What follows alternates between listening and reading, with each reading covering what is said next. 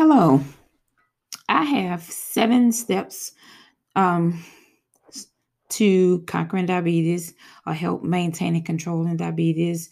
Just 7 steps to have with me. Now, these are my 7 steps. You may or may not agree, but I'm sure you will. And you can add your own 7 steps.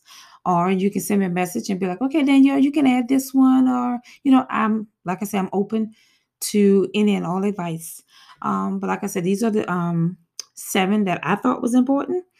1, exercise. 2, lifestyle changes. 3, medication. 4, A1C every 3 months. 5, have your diabetes team together. 6, get your family involved. And 7, educate yourself about diabetes as much as you can.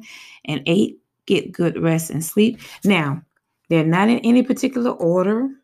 I was just writing them down. So I didn't put this should be the first one, like that. I was just writing.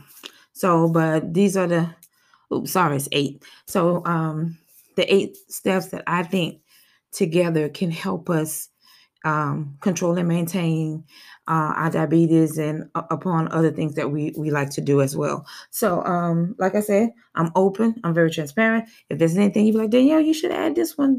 I'm open to hear it. Send me a message and let's do it. Thanks.